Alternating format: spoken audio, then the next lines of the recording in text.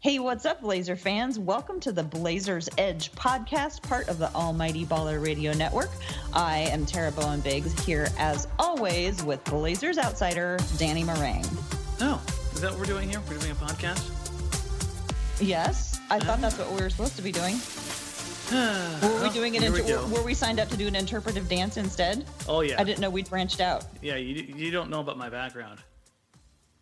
Oh, no, is there dance in the background? All of the interpretive dance. That's I remember when Noah Vonleh was traded to the Blazers, and I was trying to learn as much as I could about him. I found an excellent videotape of him Zumba dancing, and he was actually quite good.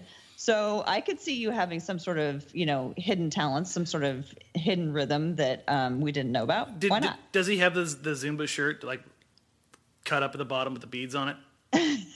No, this was like in a high school. He'd gone to a high school to promote some sort of, physical fitness thing. And so he was doing it like a group Zumba class. So he didn't have like his official Zumba outfit on, I don't think. Kind of disappointed now. So we are just days away from the draft. Technically, teams could be doing stuff right now. The season is over. And here we wait. Oh, so things are happening. I guess we should probably go ahead and start with what do you think is going to happen with the draft? And I guess my question is, we talked over potential people that the Blazers may go after, but I want to start with, do you think the Blazers are even going to use that draft pick? To select a player. Realistically, in my mind at least, the Blazers will not pick at 24th. If they use a first-round pick, they will either move up or move back. In some fashion, the only reason I would see them moving back is if there's a team behind them that wants somebody and they can move a little bit of salary along with that. And I think at the most you'll see on that end is like Harkless. And in that case, Portland would probably be bringing back a cheaper expiring veteran. And then taking on that pick and then moving Harkless's deal. Now, aside from what you think they actually might do with that pick, why is it that you think that they won't be using exactly number 24, that they would move either up or down? Why do you think that they would do that? Basically, from picks like 15 to 27, you can kind of pick however you want to go. And really, there's a lot of guys that can fall in that range. You could easily make the argument for one guy at 15 that, would fit also at 25 or 26 and value-wise would be about the same. It all depends on fit and really need. And there's all those guys that are in that range, none of them, at least right now, if you look at all the draft reviews, they all have particular skill sets. It's a bunch of Liam Neesons, so to speak.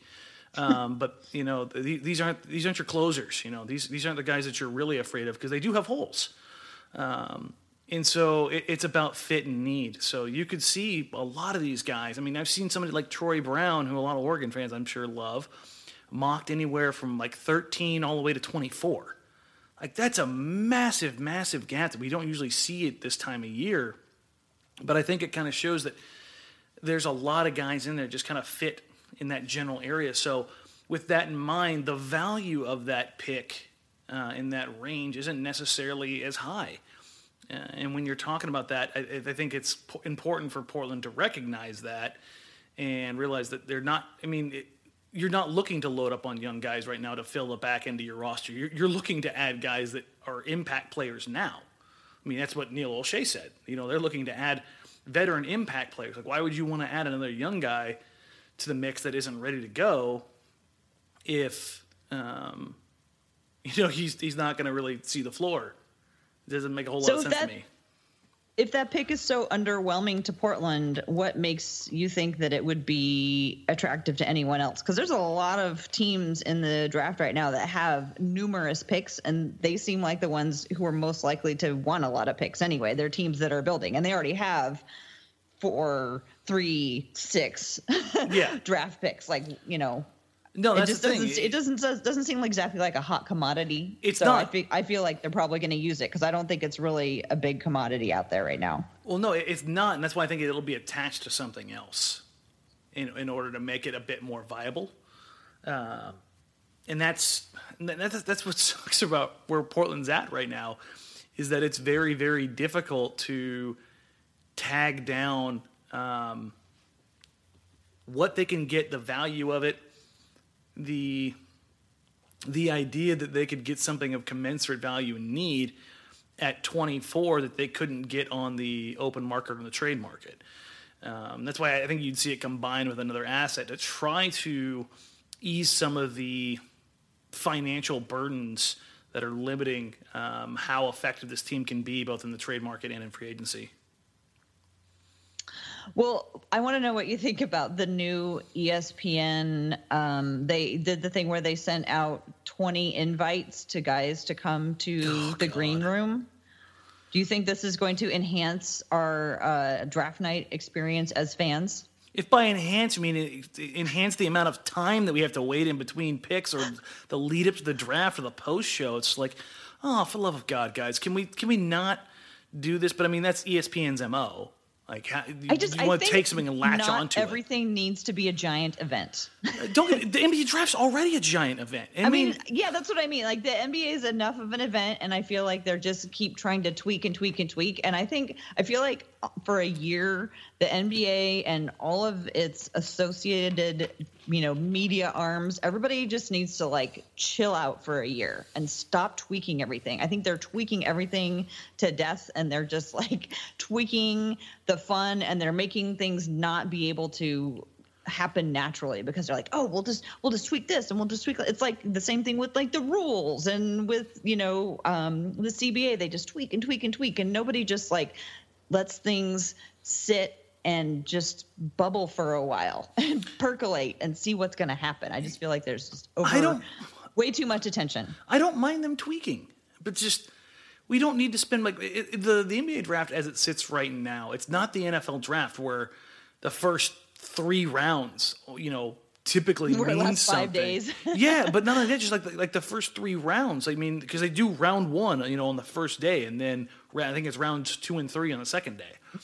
Like, it's not that kind of event. Like, once you really get to the late 20s, a lot of people are tuning out.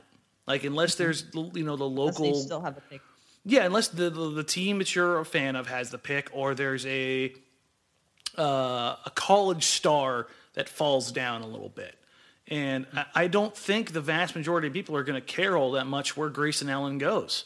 Like, I get he's a Duke guy and he's polarizing, but I just don't see a real big, market value. Not only that, and for my own selfish reasons, I'm doing the post-game show for NBC, and I don't want to be there until 11 o'clock at night. So Dan, if you're going to become one of those media members who complains about having to cover the league, I'm going to hang up, because if I have to hear one more podcast, one more national writer complaining about how the summer league interferes with their summer plans, that's not going to fly anymore. You know what, everybody knows. Everybody knows the season doesn't end. Everybody knows the draft night is going to go late. You are the privilege of covering this, so no complaining. You know what, I do, and I really wanted to just work that one in there just because it felt good. But in all seriousness, I do feel the plight of the national media guys, because they really don't get any time off. Like, they can't take vacations.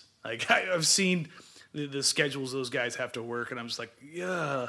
Where everybody else is hoping to have that, week or 2 off, or take a summer trip. Like, you when you're a national league or a national guy, I mean, take somebody like Ben, like Oliver, like that dude is always on. It's like, man, he gets out to his national parks. He does love his parks.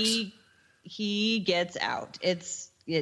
Shout out Gulliver's Instagram account. We're not gonna, be sad for people who are chasing their dream and writing stories awesome. And covering the league. Yeah, no, it's mostly tongue in cheek, almost entirely.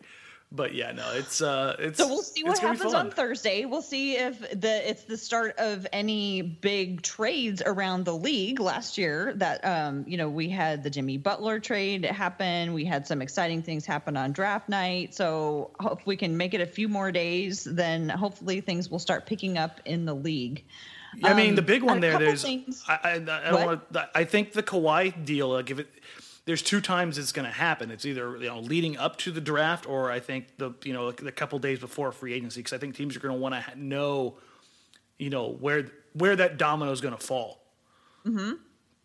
So if we're going to get a crazy one, it's going to be Kawhi. I put out a Twitter poll to find out what people thought about when the Spurs are going to trade Kawhi. I said, is it going to happen before draft day, on draft day, after draft day, or not at all this season? And it's pretty close. 38% is the biggest percentage, and they think after draft day.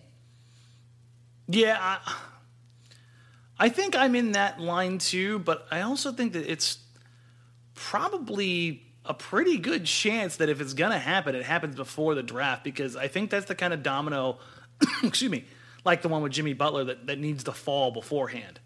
Otherwise, it kind of gets messy. Yeah. I think we're going to need another metaphor, because there's so many dominoes this year that it's like, how many dominoes are there? It's like those YouTube videos with, the contraptions those guys set up that, like the what do they call them? The Rube Goldberg machine? Yeah, the useless contraption that has like 37 moving parts, to flip his waffles. That's basically the NBA right now. Bunch of waffles. Yeah. Well, with the draft looming and possible the beginning of some of the trades leading up to free agency, there's a couple things that I wanted to get your thoughts on that have to do with the Trailblazers. And one is has to do with Damian Lillard. Well, Damian and CJ, really.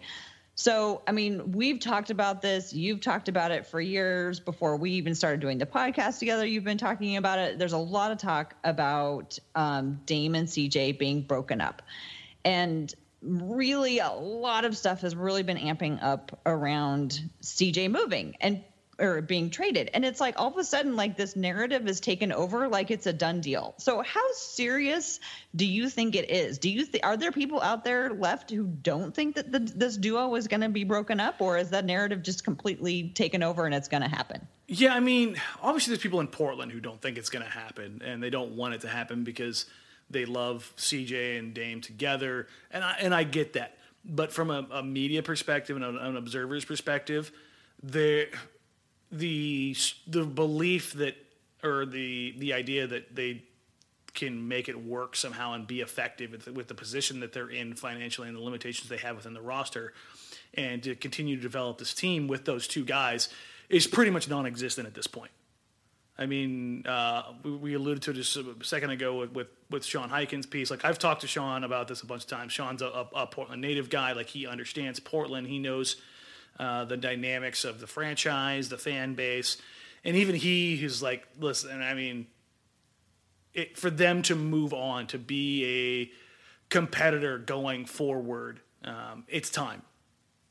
Well, so hold on a minute. Before I want to go, we'll talk about what Sean Highkin has suggested in a second here. But are you saying it is absolutely out of the question? The story is done. The book is closed that the Blazers can go after a third star to complement Damian and CJ? Yeah, I think that happened 2+ years ago, or 2 years ago. I think 2016 put that whole idea behind lock and key. And that I don't know. Unless there's a player out there who staunchly wants to play alongside Damian Lillard and CJ McCollum in Portland and basically demands and forces it to happen, or is willing to take a massive, massive discount, I don't see that reality. And I know some people are like, well, Zach Collins could turn into that guy. I mean, even if Zach Collins turned into that guy, let's say Zach turns into a superstar, does anybody think it's going to happen in the next 2 or 3 years? But do they need it to happen in the next 2 or 3 years? Because when's the next time that the Golden State Warriors aren't going to win a championship? Well, if you're talking about playing them alongside Dame and CJ does, because they'll be 30. Mm-hmm. I mean, I don't know about you, but the difference for me from 26, 27 to 30 was pretty substantial physically. And I can only imagine what it is for these guys, for their wear and tear on their body. Especially a guy like Damian Lillard, who I don't think gets a lot of credit for how physical he is. There's a reason why he misses a few games every year. Like, he's got a foot issue that I don't think is probably going to ever go away until, he finishes his career. Expecting that to get any better over the next few years, expecting the wear and tear on a guy who, throws his body into the paint regularly to not exacerbate some things physically over the next few years, is huge. And I mean, this is a discussion or the argument, however you want to phrase it, you and I have had now for a while. And that's the idea. If you're not building towards something, what's the point?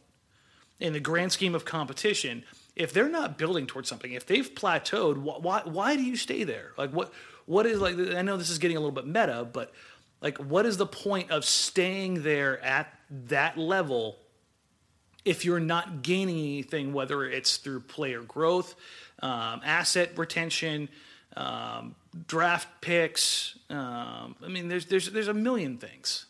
So I see what you're saying about how they need to be building to something. But what I'm getting at is I just can't believe that the book is closed and nobody can pull a rabbit out of a hat. I mean, if you look at last year, Paul George's trade to Oklahoma City. Did anyone see that coming? Did anyone see him going to Oklahoma City?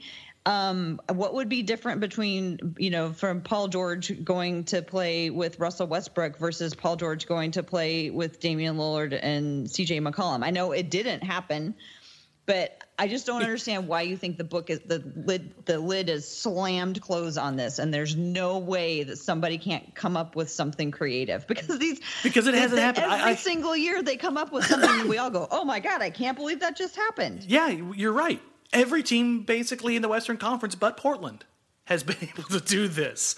I mean, you look at even a Denver is able to swing a deal for a Paul Millsap, who's a hell of a player. The Rockets being in a position to not only move for Harden, years ago, to now be in a position to move for Chris Paul. You go up and down the list of franchises, specifically in the Western Conference, over the last 4 or 5 years, who have made a big-time move in acquiring a all-star, near all-star, or a guy who blossomed into an all-star. It's pretty substantial. Like, the idea that, Paul George wouldn't come to Portland. Well, Portland had the opportunity to make that happen.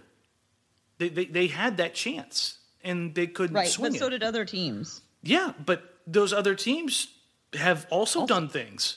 Like, if you look up and down the list, Portland, I admire your optimism, Tara, but it's just not a reality. It's just it doesn't happen here right now because of the way things are with the way the roster is constructed. It is just loaded at the very top with Dame and CJ, and then the gap between those guys and everybody else is so substantial that their ability to make moves that would, quote unquote, move the needle, it isn't there. And I truly wish it was. Like, I would love for the Blazers to be able to pair Dame and CJ with, let's say they had the money a year ago, and Gordon Hayward had a great relationship with Dame and CJ. And instead of going to Boston, he went to Portland. Like, that would have been a hell of a move. But because of the things that Portland did, and they lined everything up to have money in 2016 when a bunch of other teams did, and the cap exploded without cap smoothing, everything that went along with that, it's going to come back to bite them in the butt for the next probably 2 or 3 years, 2020 at the earliest, before, I think, unless drastic changes take place, Portland has another opportunity to make this happen, unless something so far out of left field that, comes out there that it's a bummer. They're just stagnated. Okay, so I don't want to relitigate 2016 again because we've been there a million times. I get it. But the other thing I worry about is then continually throwing good money after bad because, people want something to happen. I mean, I don't want them to do stuff when you're lost in the forest, they tell you to hug a tree, right? Like, don't leave. We will come fight. Like, no, I'm right there with you. Don't go wandering into the woods and get more lost. And I worry about them doing things just for the sake of doing things and then pushing it out even farther. See, I'm not worried about that so much. Why are you not worried about that? Portland, help me rest easier. Okay, as far as free agency is concerned, that bothers me because Portland's history of free agency is just. But as far as the idea of making a move just to make a move, the only one that I can think of in recent memory is Evan Turner. Because everybody I've talked to, everything I've ever heard was like one of the biggest panic buys in recent memory. Mm-hmm. He was option, F, option I, whatever. Like all you have to do is just go down the list of guys that Portland was linked to before they got to Evan Turner. Mm-hmm. Outside of that, though, I don't believe Portland has. Well, they haven't in the past had the propensity to make rash decisions like that. They've kind of stuck by their guns, and they haven't really deviated from those. And which is exactly what they've been saying all along. Mm-hmm. I mean, they've been saying I get that there's the message has been we're building around Dame and CJ, but I always read that, after the summer of 2016, I always read that as we're building around Dame and CJ because that's what we've got and we need to do internal development because that is where we are until we get out of this and we're not going to rush out of it. Yeah, I think that's part of it. The other part of it, at least for me, is that Portland really it's tough to kind of put my finger on exactly what it is. I think the fan base, the franchise, the relationship it has with the community, they can't afford to just do those things because the amount of goodwill that they have. I don't think they ever want to see it look like what it did during the Jailblazer era. So they can't make those rash decisions. They can't go crazy with it. But I don't think trading C.J. McCollum for the proper package, for the proper deal, or anything along those lines is anything remotely rash or brazen by any means. Mm-hmm. I think that's adjusting to the market or to the structure of the team and the current place that they're at in the NBA and making the necessary course adjustments. I mean, that's just, I mean, I've seen these trading CJ seems like the reasonable next step if they're going to have to do something. Well, let's get into some of the suggestions that have come out lately, especially from Sean Highkin, because like you said, he's a Portland guy, so he does know the landscape pretty well, better than some of the other national writers who are like putting stuff out there. Like, what? What was that again? Just. I don't even if I'm looking at them going what, then they're questionable. But okay, so here's a few that came from this Bleacher Report article by Mr. Highkin. I put them all in the trade machine so I can say that they all turned green. The first one is Cavs for trading CJ to the Cavs for the 8th pick and Kevin Love. We kind of talked about this one last week. Mm-hmm. You're not a fan of having Kevin Love in the mix. I am a fan of his outlet passes. But this one is slightly different because it includes the 8th pick. Yeah, I mean, if you're getting the 8th pick with Kevin Love, I think that changes things quite substantially. Okay. You're with the 8th pick. You're still in that range. You're on the back end of the range, but I think there's 8 or 9 guys that are, at least from initial glance. Well, not initial glance. I mean the research that I've done and the guys that I've talked to. There's 8 or 9 guys that people truly believe have the ability and the talent to really make things happen pretty quickly. I mean, there's even a chance that a guy like, and I'm not a huge fan of him, but maybe Portland is, maybe they have some insight on it. A guy like Michael Porter Jr. falls. I like I said, I'm not a fan, but I think if you're looking at, and if you've listened to the podcast for, I don't know, how long am I doing this now? 2 years? The one thing that I've screamed that Portland needs for the last few years is a versatile wing guy that can get his own shot. If Michael Porter Jr. is healthy, then he's got that ability. Kevin Love still has a couple years left in him. Right. So let me just correct what I read. I said at eighth pick and Kevin Love. It's actually eighth pick or Kevin Love. So with CJ for just the eighth pick, that's not enough. I guess they would have to throw in some people, wouldn't they? Yeah, that's just salary wise. I mean, I guess you're assuming LeBron's gone, so then I don't think salary wise you have to worry. But yeah, the eighth pick and Love, I thought that was a bit of an overbuy or oversell there. I was like, wow, I thought. But remember, they're never even. They're never even. Hell, we never look at a trade and go, oh yeah, that seems like it's really equal. Yeah, no, like I think if Portland's going to get, and this is kind of be the roundabout way of like top 10 draft picks, CJ should and could get you that. I think that's a real thing. But I think they need to find some player in there that they also get something out of with it. But I think if Portland's going to do that, I think more likely it would be in like a 3-team trade. Because if LeBron's leaving Cleveland, I don't think they're going to want to give up that 8th pick for an in-prime player. I think they're going to want to go younger, in which case then it would make a little bit more sense. But here's the thing about all the trade CJ scenarios. I think the Blazers are a year, maybe 2 years late on this. Guys, I think the value that you would have gotten from CJ, because I mean, we talked about this last week on the podcast, like where has CJ's value gone? And like, I mean, a year ago, what would you have expected to get from trading CJ versus what you expect to get now? And I don't think CJ's really like fallen off at all. I just think that there's a drastic difference in what the perception is of where he's at right now. And that's much and the different. difference is what do people need? And, people don't need, 6'4" shooting guards. They all want wings. It's the year of the wing. A couple years ago, they were looking for guards. Yeah, I mean. And now everyone's looking for wings. The rise of Steph Curry, that made people think, everybody needs a Steph Curry on their team. But then they're like, well, how do you counter, what a lot of teams are trying to do with these dynamic point guards, because I think this is the point guard generation. Well, you get bigger versions of them. And what better way to do that than to, get 6'8", 6'9" guys that can do a lot of the same things. Then there you go. Okay, there's two more that Heiken proposed. One was trading with Toronto for DeMar DeRozan.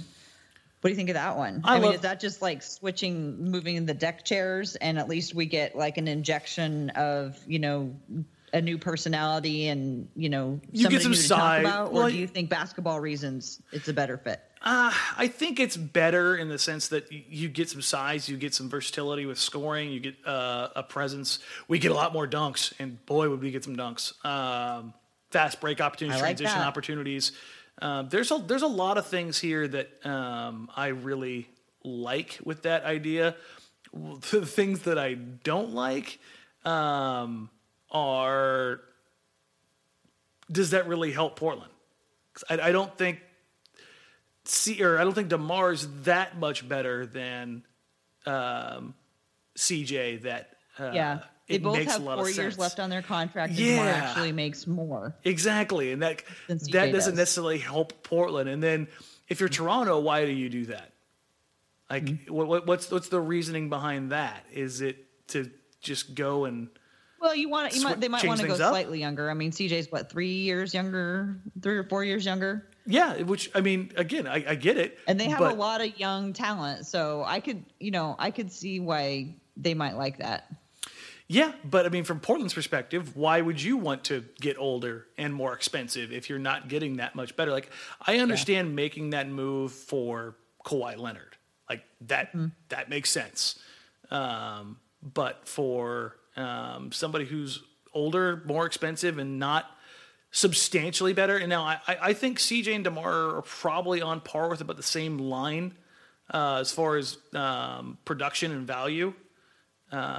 We had this discussion about, is CJ a top 5 player last week, and I think DeMar is right there.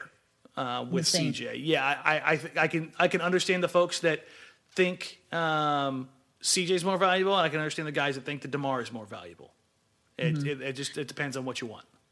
I mean, it seems like a move like that would just be to like shake things up, and just to make sure that things haven't gotten stale. Because both teams, I mean, last year they added some young talent, but otherwise, both teams, basically Toronto and Portland, stayed really similar. And Toronto very famously tried the culture shift with the same staff, and didn't work out great for Casey. Here's the great thing about that is like, hey, we're gonna have a culture shift. We're changing things around, and then they fire their coach only to bring back the assistant coach that he had.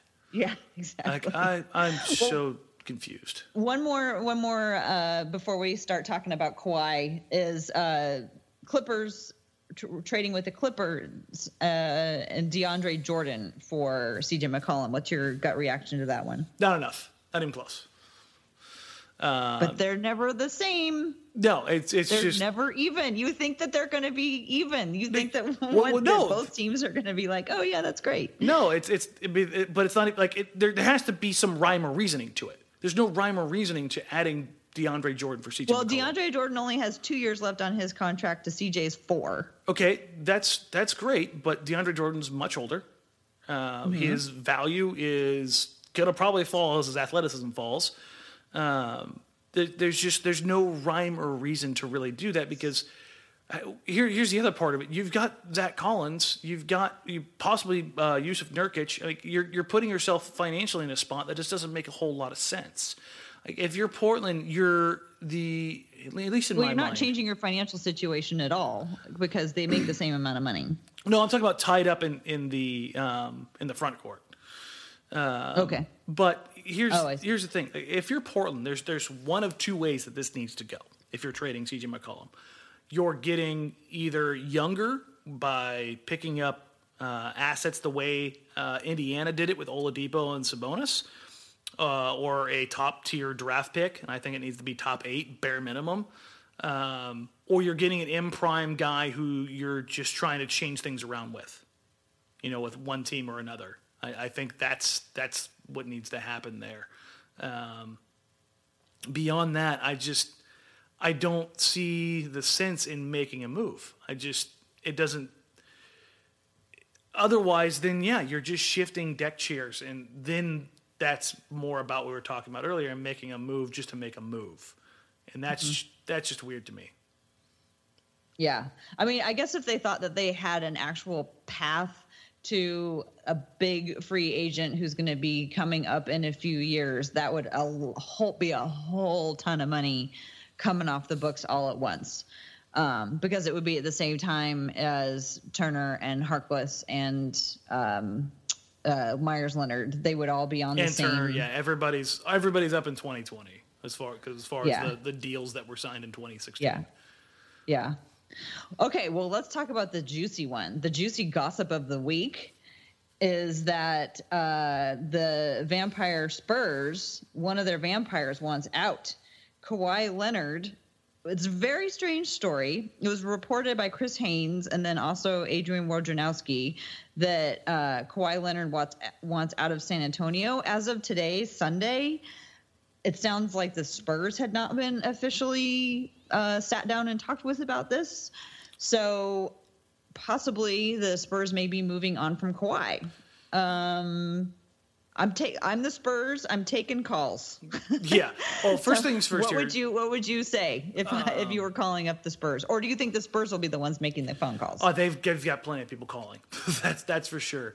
But first things first. Here, shout out to Chris Haynes. Was here in Portland for a little while, and he's just completely blown up over the last couple of years. So props to him for breaking this before Woj. Like that's huge news. Mm-hmm. The other part to this is that what's strange, if anybody didn't read the article on ESPN, I want to say probably like 2 or 3 months ago, about the entire relationship between Kawhi's uncle and how he's it's almost taken over management. Yeah, it's almost like God, what was that NBA or the 90s basketball movie where he had the guy basically trying to steal from him? God, My brain is failing me. But anyways, it's almost out of a bad 90s Air Bud? movies. Yeah, that's it. Air Bud. I know that's your go-to basketball movie. Oh, God. And Semi-Pro. There you go. I can. You guys should have included. I'm so sad that I've never been involved in a favorite basketball movie discussion with you, Dan. Because I've got some good takes on basketball movies. I'm still gonna go with the Above the Rim. I mean, it's just too good. I can't not have Above the Rim in there. But it's such a strong contrast with what we know of Kawhi Leonard. The quiet, unassuming, what do we really know of him, though, really? Non-confrontational. I don't think it's really out of character. We don't know anything about him because he's never been open with who he is. So I don't really think that this is particularly out of character. Well, considering how his uncle has been reported to operate, it's very different from what we've seen from Kawhi Leonard. I think that says quite a bit as far as where they're sitting at right now. And man, shout out to the Spurs for a 20-plus year reign. That's it. I think we're going to have the same kind of discussion, argument, whatever it is, when Belichick and Brady eventually fall apart. We're never talking about them on this podcast. Move on. I'm just saying, like, the way that they have done things, and the dynasty and how they've gone about it. Wait, can we do a sidebar on dynasties? Okay, here's the thing. I was having this discussion with my husband earlier today. Is Golden State really a dynasty? Yes. Because in my mind, a dynasty is a sustained excellence where they turn it over and they stay good because they've groomed them. They've brought up the next generation. I don't think you're a dynasty until you've gone through 2 iterations. Well, I think that it has been 2 iterations. It just happened so fast because it was Kevin Durant. That's not 2 iterations. That's just like marrying somebody rich. Yeah, I get what you're saying, but it's this version of the Warriors is different than the Splash Brothers Warriors. It just is. It's disgusting and awful, and I hate it. But it's a different iteration of. Yeah, but they didn't bring somebody along and bring them into and like. Sure, they did. They recruited the top them. mercenary that they could find. They don't need to develop them. I mean, does it matter where it comes from? But you know what I mean. I mean, the Spurs have like a clear line, but David Robinson to Tim Duncan to Kawhi Leonard. It was like the torch was passed. There was consistency. All the players were developed around them in a lineage. And yeah, but they also added the Marcus Aldridge, and I know that didn't turn into something, but they continually added guys to this mix. Yeah. I mean, that's just, I think that's the reality of it. It's just that for the Warriors, it just happened so fast. But yeah, anytime you win this many titles in this short a period, and it's basically a my allergies are acting up. It's a foregone conclusion that a team is going to win the title before the season starts, and then it just basically ends up being that exact story. I think it's a different word than dynasty, and I'm going to spend the next week mulling that over. About the Spurs. But as far as the Spurs go, this is surprising at bare minimum. It's so much. Yeah, it's a little wild to say the least. I didn't see it coming. I thought there were some smoke and mirrors, and I figured they would find a way to work this whole thing out. That they haven't is pretty wild to me. But what ends up happening out of this? In my second best scenario is Kawhi Leonard goes to any team other than the Lakers. I do not want to deal with Warriors exceptionalism and Lakers exceptionalism at the same time. Just no. Well, no, I want no part of it. What's your pitch to bring him to Portland? Well, there's no pitch. It's a trade. I mean, and it has to include. What's your pitch to the San Antonio Spurs to get him traded to Portland? It begins with McCollum. That's the starting point. You even get them to pick up the phone. And then with that, you're probably looking at some combination of the first-round pick, Collins, Harkless or Aminu, and I think that's probably where it comes together. If that's a package that interests them, I think if they're moving on from Kawhi, McCollum's probably a steady replacement. Aminu makes a ton of sense. He's basically a White Walker already. He just kind of shows up and yes, sir, is it all the time. Very steady. Done a ton of on or off court personality. Very, very much Spursian. I think Harkless is kind of in the same mode. So you could just kind of pile up those guys. They fit in great in San Antonio. So I think I do not see a. I don't think the Blazers. Now you're gonna like hang up on me, but I don't think the Blazers need to offer CJ. Yes, they do. I mean, absolutely. I don't think they. I mean, there's too many better packages out there. It's like we never go. Oh yeah, that seems fair.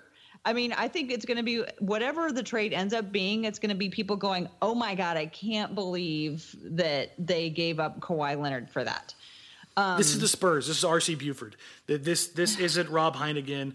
This isn't. So this is a different Billy situation King. than Paul George in OKC. Yeah, or Indiana. Yeah, this is there's just the leverage play is there, so to speak, for Kawhi forcing a deal. But when was the last time the Spurs made a trade that they quote unquote lost with R.C. Buford at the helm? It doesn't happen. They're not going to allow that to happen. They know how to work the system. They know how to manipulate it. They know how to get out in front. And I think that was part of why we saw the Spurs, I don't want to say slandering, but kind of throwing it out there that it was Kawhi's fault as far as like the medical stuff. It was Kawhi's fault. It was Kawhi's camp's fault. The Spurs are fine. The Spurs are great. We're, Spurs exceptionalism, blah, blah, blah, blah, blah. They kind of saw this coming.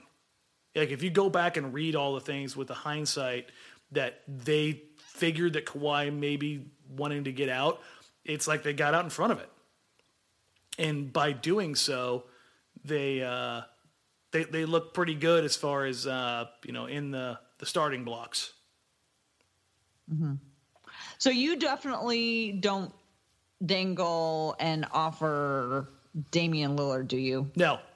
I mean, okay, from a pure basketball standpoint, yes. But from a realistic standpoint, no.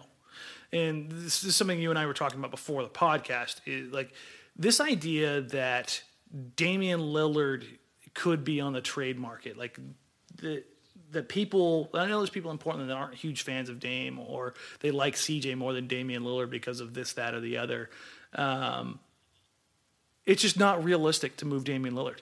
The way that I frame this is, let's go back a few years, like before Brandon had knee issues, and he was at the top of his game and the fan favorite and the face of the franchise. Is there a world that existed where you could ever imagine Brandon Roy being on the trade market? Mm-hmm. Mm-hmm. No. And it's much the same case with Damian Lillard. You can't even entertain that idea in Portland. Well, and if Damian Lillard gets changed, who's the leader of your team? Or if he gets traded, who's the leader of the team? If you were to believe some of the reports that are coming out, Kawhi doesn't want to be that guy. Right. So that's why I think I would, obviously he would be so great alongside Dame and CJ. Oh yeah. God, I mean, that would be so great. I know you said that CJ doesn't get traded. So what's your idea for a package that gets Kawhi Leonard to Portland without Dame or CJ? Okay, well, you're gonna laugh me off the face of the planet, and everybody will stop listening to the podcast because I'm out of my mind. But looking historically at how often we've all sat around scratching our heads in incredulity about how lopsided things seem to be, I say with all the love in my heart that they package Harkless and Aminu for Kawhi, and maybe throw in some picks as well. Yeah, no. The Celtics, the Sixers, and the Lakers have so many more assets to work with that the Spurs would demand That's the thing. It's like it's not like there's a shortage.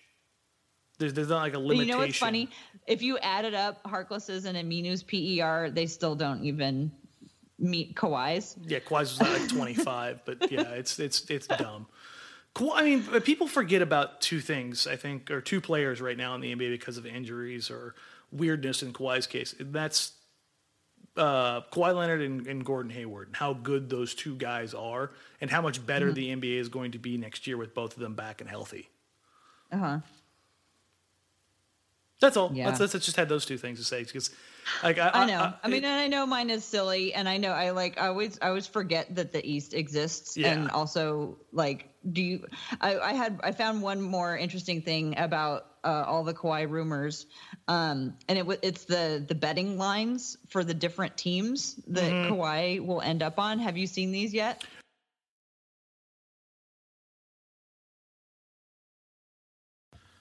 Yeah, no, I've seen the odds for a couple different prop bets. I know they've adjusted. I know the Lakers were still the favorite, but they weren't heavily favored over the flat line, 0 that everybody wants to talk about. The line going one way or the other. At Bovda, the Lakers are the favorite, and they're at minus 140 with the two dark horse candidates being the Cavs and the Clippers at plus 1,000, which is a pretty big swing. I mean, it seems pretty obvious that the Lakers are a much more popular franchise than the Clippers, but he did just say he wanted to go to Los Angeles, and knowing Kawhi and how he's not necessarily a big limelight seeker, hence he, hit out in San Antonio for all those years. Do you think it's really that far apart between the Lakers and the Clippers? Probably. I mean, being a California guy. Jerry West is with the Clippers now, right? Yeah. I mean, we'll see if Jerry still has the magic touch of the pull. And trust me, I'd be thrilled if they stuck it to the Lakers by wouldn't that be great if he went to the Clippers? But he wasn't going to come to Portland, obviously. Yeah. I mean, if he's not going to come to Portland, I'd rather have him go somewhere else. Other than I don't want to see him go to Boston. I don't want to see him go to the Lakers either. Like, those are the two franchises I just don't want to see him go to. I mean, if he went to Philly, God, that'd be just nuts. Having a front court that features Kawhi Leonard, Ben Simmons, Joel Embiid. Yikes. Do you think that San Antonio is most likely to seek out a spot in the Eastern Conference for him, or how much do you think that weighs in on they might do? I think the Spurs are smart. I don't think you want Kawhi in conference. I don't think you want to play him 4 times a year. I don't think you want to match up with him in the playoffs, and I don't think you want to send him to the Lakers. Like, I mean, the reality of it is, I mean, there's still human beings. There's still going to be probably some misgivings there. And to have them say, you know what, we really don't want to send you to a rival franchise that, is in our conference. Not only that, you get a chance to stick it to the Lakers. How often do you get a chance to do that?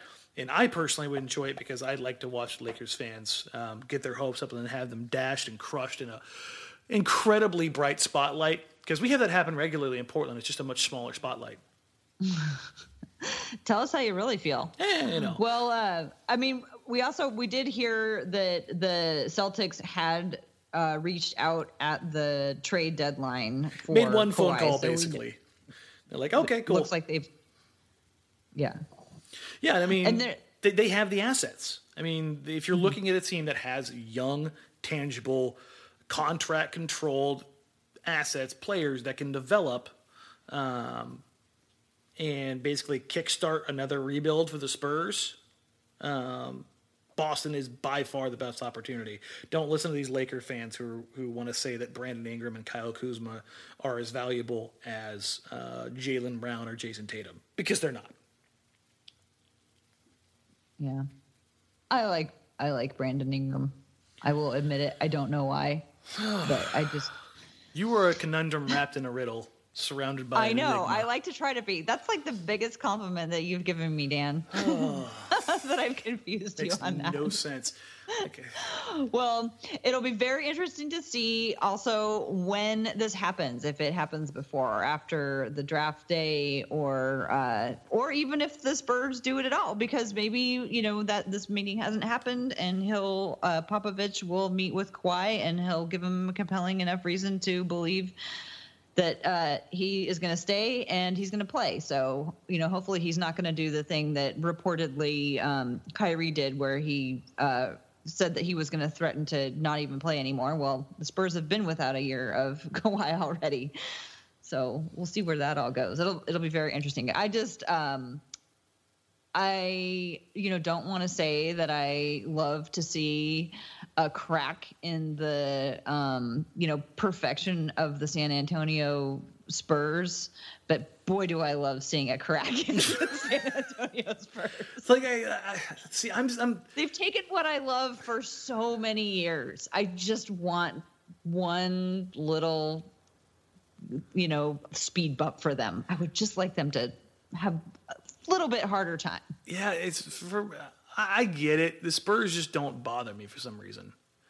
Like I just when I look at them, I think they did it the right way. They've had a hell of a blah blah blah. Had a hell of a franchise. Their style, their system, their culture, everything about what they've done is something that I genuinely like, and it all feels earned. Whereas you know what? I don't with the see Lakers, you it never out feels during the day earned much either. So you're probably a vampire too. So you can probably relate to them. This is very, very, very much true. I mean, I have a job where I'm on TV at night. I mean, you put the pieces together. A little humble brag in there. Gotta get it in there, Dan. Hey, well, let's wrap it up with one of my new favorite topics. Blazer 5 Gaming continue winning again with their hot play. Did you catch any of their matches this weekend? They had 2. Yeah, I stayed right there with them. I want to see them do well. Friday, and be successful. I can't remember who they played on Friday. I have to admit, was that Orlando? Yes. Okay, so they played Orlando on Friday, just like took them apart, and then on Saturday was the big matchup. This was against the 76ers, which is the only team that they have lost to all year, and the Blazer 5 Gaming did it. They beat them, and now they've beaten every team in the league. They've only lost one game the entire season. Yeah, this is that was a championship game storyline, and I really suggest folks start following it because they are just heads and head and shoulders above everybody I knew else. where you're going with that, but no, I'm right there with you. I love what they've done. For those that still haven't gotten involved or are leery of it or don't understand it, just check it out because it's here to stay. I mean, we talked about this when we first kind of started talking about Blazers 5 Gaming. There's so much money and for lack of a better word, power behind the league. There's so many movers and shakers there that it's gonna have a real chance, or every chance possible to be successful. So, I mean, getting in early and understanding it and kind of being a part of it, I think could be something that's really cool. Yeah. Also, outlet passes and dunks regularly. Yeah, no, it's the complete. They play the complete opposite style of the Blazers. They have a point guard and 2 absolutely dominant big men, and they just beat teams to death inside. So it's fun. I wish those guys well. One Wild Walnut and Mama I'm That Man and Lavish Phenom and all those guys. Lavish had a great game. He had a career high. Yep, and he's the guy who was the alternate. So, right, yeah, he hadn't played in a lot of the previous matches. Yes, so each team, for those that don't know, they've got 6 guys, not just the 5. So they have an alternate that comes in, and he got his opportunity. I think his first time he'd come in was 2 weeks ago, and he's been really, really solid since he's come in, and it's really fun. If you're not into the whole gaming aspect of it, it's really cool to watch these live when they do the cuts to the actual players, these guys. Mm-hmm.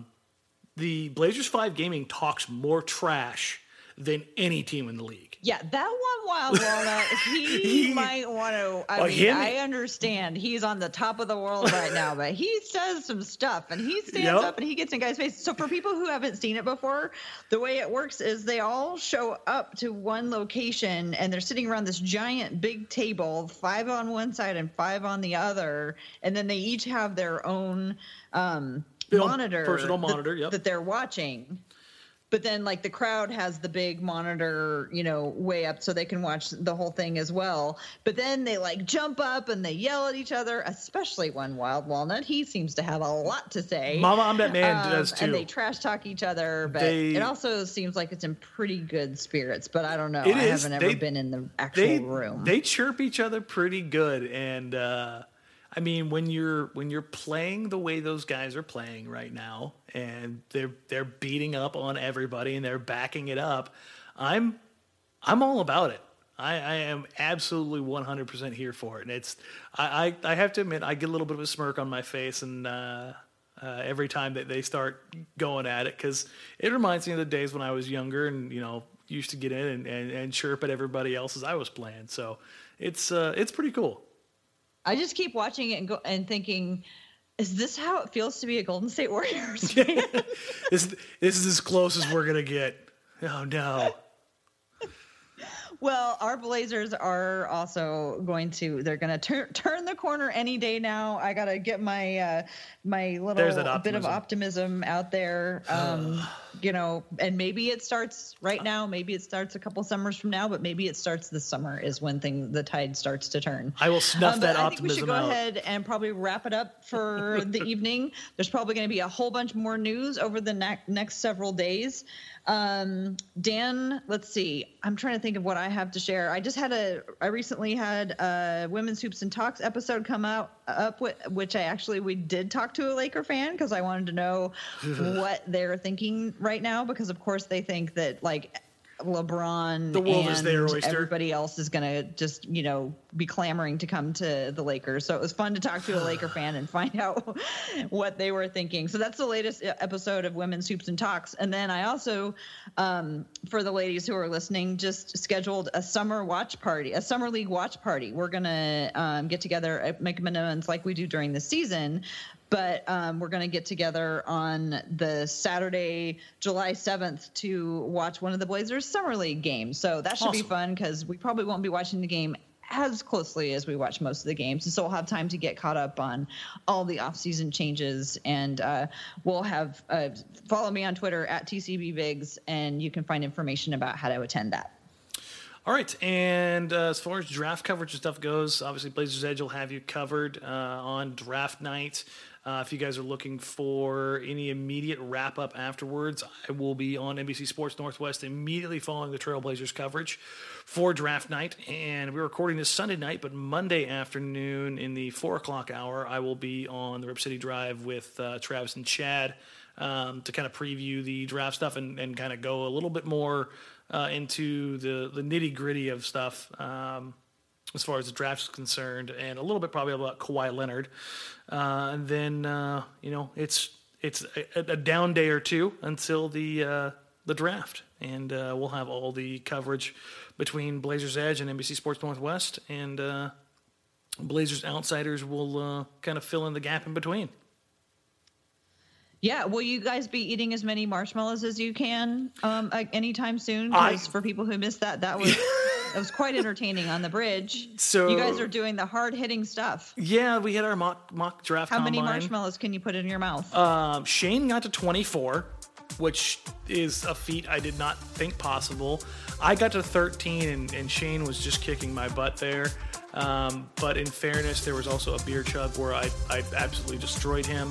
It was a fair trade. But yeah, when Shane got to 20-something, I literally ran off the stage laughing because he just kept stuffing them in. And it was one of those stupid human tricks that was just mind-boggling.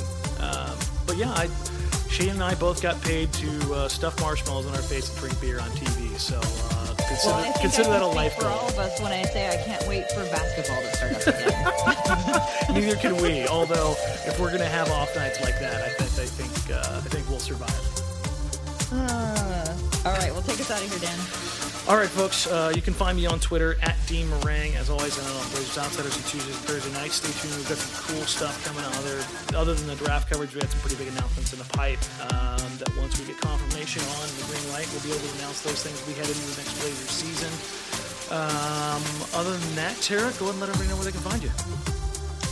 You can find me at TCB Biggs on Twitter, or you can find the Women's Hoops and Talks Facebook group, and we have all kinds of fun discussions, and only prerequisite is that you have to love Ed Davis. I mean, that's a pretty easy prerequisite. And, I know. And if you you shouldn't be there anyways. All right, so for Tara Bowen Biggs, I'm Danny Meringue. Remember, you can find us on iTunes, Stitcher, Megaphone FM. It's part of the Almighty Baller Podcast and Radio Network. Download, link, like, subscribe, unsubscribe. Work the system as always, and we'll catch you guys after the draft. Take care.